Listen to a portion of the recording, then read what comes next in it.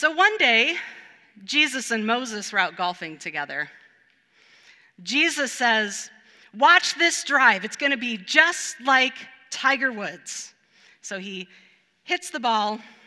It lands right in the lake. Moses says, "Don't worry, I'll go get it." So he goes down to the lake and he parts the water and he retrieves the ball for Jesus. "Okay," Jesus says, "this time it will be just like Tiger Woods." So he hits the ball again, and sure enough, smack dab in the middle of the lake once again. So Moses goes down, parts the water, grabs the ball, brings it back to Jesus. Third time is a charm. Jesus says, "Watch, just like Tiger Woods." And for the third time, Jesus hits the ball. And for the third time, the ball lands right in the middle of the lake. This time Moses is like, "Forget it. You go get your own ball, Jesus." So Jesus heads down to the lake, and of course, he's walking around on top of the water looking for his ball, and soon a crowd has formed. And one guy in the crowd says, "Who does that guy think he is, Jesus Christ?" To which Moses replies, "No, he thinks he's Tiger Woods." So today is a really big day in the life of the church, especially for those kids who just received their Bibles. I overheard one of these students last Sunday tell her parents she just had to be in worship today because she was finally getting her Bible, and the excitement that she expressed was obvious. Curious, but do we all feel the same way about our Bibles and being excited about having them in our hands, having the very Word of God at our disposal? In some ways, receiving your first Bible is kind of like a rite of passage, a moment to be celebrated and acknowledged, like receiving your driver's license. Do you remember, by chance, the very first time that you got to take the car out on your own? What you did, where you went? Can you recall that feeling that you had? And now, by chance, do you take it for granted that you can walk out of your house and climb right into your car and go wherever you please? I know I certainly do. Similarly, I know I have taken for granted the privilege and the excitement of having the very words of God right in my hand, and that I have access to them anywhere, especially now with the advent of the smartphone and having the entire Bible in every translation right in my pocket. So as we celebrate today with our kids who have received their brand new Bibles with excitement, perhaps this might be a really good day for all of us to also celebrate having access to God's Word and to reflect on the excitement that we too perhaps felt when receiving our Bibles for the first time. And if, by chance, you have never had that experience of receiving your own Bible, please let us know, because everyone deserves to have that moment, and this community would love to be able to do that for you. So we all know the Bible's big and dense and full of all sorts of information and stories. But I bet one of the most well-known teachings of the Bible would be that of the Ten Commandments. And this could be for a variety of reasons. Perhaps we can thank the epic Hollywood film, The Ten Commandments, for this. Or maybe the fact that they are a regular fixture in our halls of government and courthouses, which of course has been getting a lot of attention in recent years as arguments have been made as to whether such a thing should be posted in public at municipal buildings where there should be a separation of church and state. Yet, I have to ask the question, if it wasn't for the Ten Commandments and the dissemination of Scripture, from where else would we have received the underlying basis for our understanding of ethics and morality? Oftentimes, there are voices that are quick to want to shove God out of the picture, and yet, without God in the picture, what would be the state of our humanity? Just looking back on all that happened with Moses and the Israelites gives us a good picture of what can happen to a people who have no direction and who stray from God. If you are unfamiliar with the story, it all started back in the land of Egypt, where the Israelites were being held as slaves in Pharaoh's kingdom. God called a guy by the name of Moses to lead his people out of Egypt, and after a series of pretty nasty and uncomfortable plagues, Pharaoh finally lets the Israelites go. Once they are free of the Egyptians, the Israelites are then forced to wander around in the wilderness for a while, and it is here where things start to get a little out of hand. While making camp at the base of a mountain called Mount Sinai, God called Moses up to the top of the mountain to speak with him alone. The Israelites knew where Moses was and what he was doing, as the scriptures tell us, because the mountain was covered in a dense cloud and the people could hear the voice of God. It was at this time that God shared with Moses his 10 commandments. And not only those 10 commandments, but also 603 other commandments and laws and directives. These laws covered everything from how to treat your servants to protection of property, social responsibility, laws of justice and mercy, offerings for God, and all of the directives on how to construct the tabernacle, the first man-made place of worship. There was a lot of information God gave to Moses in this meeting, and while all of this was happening, the natives were getting restless, literally. We don't know how long Moses was on the mountain talking to God, but we do know it was long enough for the rest of the Israelites to go rogue. Moses' very own brother Aaron took up a collection of everyone's gold, rings, necklaces, earrings, and melted it all down to produce a golden calf, to which the people started worshiping. You can only imagine the sight that Moses saw as he came down off that mountain and back into the camp of the Israelites, God's chosen people. He got so angry, in fact, that he took the original stone tablets upon which God had inscribed his commandments and he threw them to the ground, shattering them. Thus, Moses became the first person to break all of the commandments at once. Pretty quickly, however, the Israelites caught on, learned the error of their ways, and eventually the original stone tablets were reinscribed and replaced by God and kept for safekeeping in the Ark of the Covenant, which I believe Indiana Jones is still looking for to this day. Now, oftentimes, people who hold a faith in God, and especially us Christians, are criticized for holding on to ancient precepts like we find in the scriptures, and we are questioned for their relevancy, especially thousands of years after they were proclaimed and written. Yet, there is nothing else in all of recorded human history that has had the same sway on the heart of humanity like the teachings of our God that we find in the scriptures. Of course, there is relevancy, and of course, there is necessity to these laws and abiding by them for the sake of our souls and for the peace of our culture. Over the years, the 10 Commandments have been essentially divided up into 2 parts: commands that teach us how to be in relationship with God, and commands that teach us how to be in relationship with each other. First and foremost, God says, "You shall have no other gods before me." In other words, nothing else shall have the same sway or authority over our lives like God does. He is our creator and sustainer, and we will find nothing else in the totality of our lives that will prove otherwise.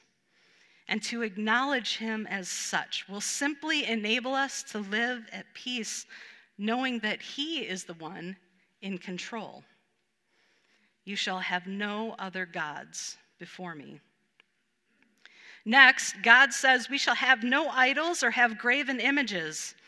After all, inanimate objects have nothing to give. It's the intangibles of life that make life worth living, the feeling of love filling your heart, the feel of laughter, a hug, all gifts from God and all gifts that delight and remind us of his goodness. No thing can give you that. No thing is worthy of your worship. No thing can bring you redemption, salvation, or grace. You shall have no graven images or idols. We have also been commanded to not misuse the name of the Lord, or a more classical terminology, you shall not take the Lord's name in vain. The Hebrew people, in fact, so revered the name of God that they wouldn't even say it to begin with. His name is holy, and it is to be respected, and swearing by his name or using it in any other manner outside of the respect it deserves grieves God's heart. We don't misuse or mistreat the names of people that we love, so why would we do that with God? Do not take the Lord's name in vain. Next on the list is to keep the Sabbath day holy. In our culture today, that is indeed a challenge. Where we once had blue laws, where stores and restaurants by law remained closed on Sundays, we now find a society overscheduled in every direction, every day of the week, including Sundays. And no longer is there time for sacred space in our calendars, not only to be in worship and to pause for a moment and to give thanks to God for all he has done, but to also be with family and to rest. When you think about it, how cool is it that we have a God who has commanded us to rest? He has commanded us to stop and to breathe and to slow down. He has simply asked us to make time for him at some point during the week. It doesn't have to be on Sunday, because he just wants to spend time with us. And to give God our time and attention, is that too much for him to ask when we consider all that he has given us? Keep the Sabbath day holy. The next 6 commandments all address how we are supposed to deal with and to be in relationship with one another. Some of these are pretty straightforward and pretty simple, but others, not so much.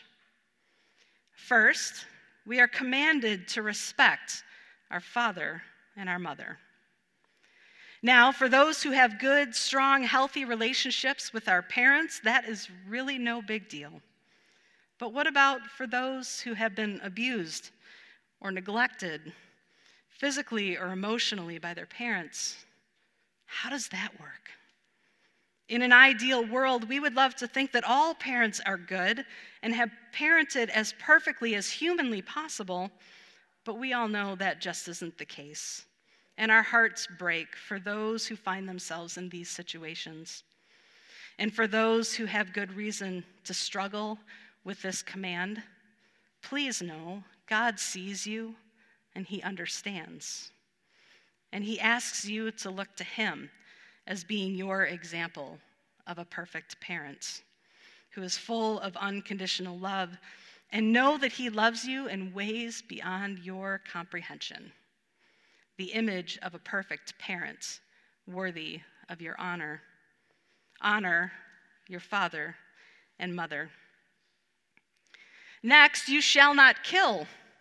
Seems pretty simple enough, especially when our minds are automatically drawn to the act of physical murder. But some may argue that our natural course of simply living life in the manner in which we have grown accustomed, though we are not directly harming a body, is an act of murder. Global warming, the use of plastics, fossil fuel emissions, purchases we make of goods manufactured in places where the workforce is misused and abused, in some ways can be considered acts of murder, though indirectly. God has placed us on this earth to have dominion over the land, yet at the same time, he has asked us to be stewards of his creation, everything from people to animals to the earth, seas, and skies. And how we act out our stewardship of all God has given us should be a personal choice, yet also an outgrowth of our understanding of what it is God has commanded us while we are here on this earth and inhabiting his precious creation. You shall not kill. You shall not commit adultery, God says. Again, it seems pretty simple enough. Though in essence, this sin is an act committed between two people, More often than not, such an act affects many more people and has the ability to destroy families and sometimes even communities. Infidelity dishonors individuals, it robs people of respect and trust, it breaks covenants and vows. And in today's highly sexualized world, true intimacy has lost much of its significance and sacredness. You shall not commit adultery. The last three: you shall not steal, you shall not lie, you shall not desire what is not yours. Again, highlight simple actions that can make or break trust in relationships, peace and order in a community, and peace of mind within one's own heart and soul. These actions on many levels can easily be disguised or hidden from our loved ones and fellow human beings, yet they cannot be disguised or hidden from God. And though God never expects us to be perfect, it must be recognized that our missteps can keep us from a more intimate relationship with our Creator. You shall not steal, lie, or covet. Honestly, is there anything better than following the Lord your God and doing what he asks? After all, what would be the alternative? God is truly the source of all goodness and ethics and morality, and to live apart from that would be chaos and pain and frustration. These 10 Commandments, as ancient as they are and outdated as some may choose to believe, are simply codes of conduct that defines morality, honors family, protects life, secures property, encourages rest, defines boundaries, and enhances trust. And if there are some days where following all of these commands seems like a lot, and I truly believe there are days like that, then simply follow Jesus' words as he pared down all 10 commands into 2. Love the Lord your God with all your heart, soul, mind, and strength. And the second is like it: love your neighbor as yourself. Start here, for these 2 are challenge enough, and see how the rest fall into place. And just for fun, remember that Moses was the first person to download text onto a tablet from a cloud. Amen.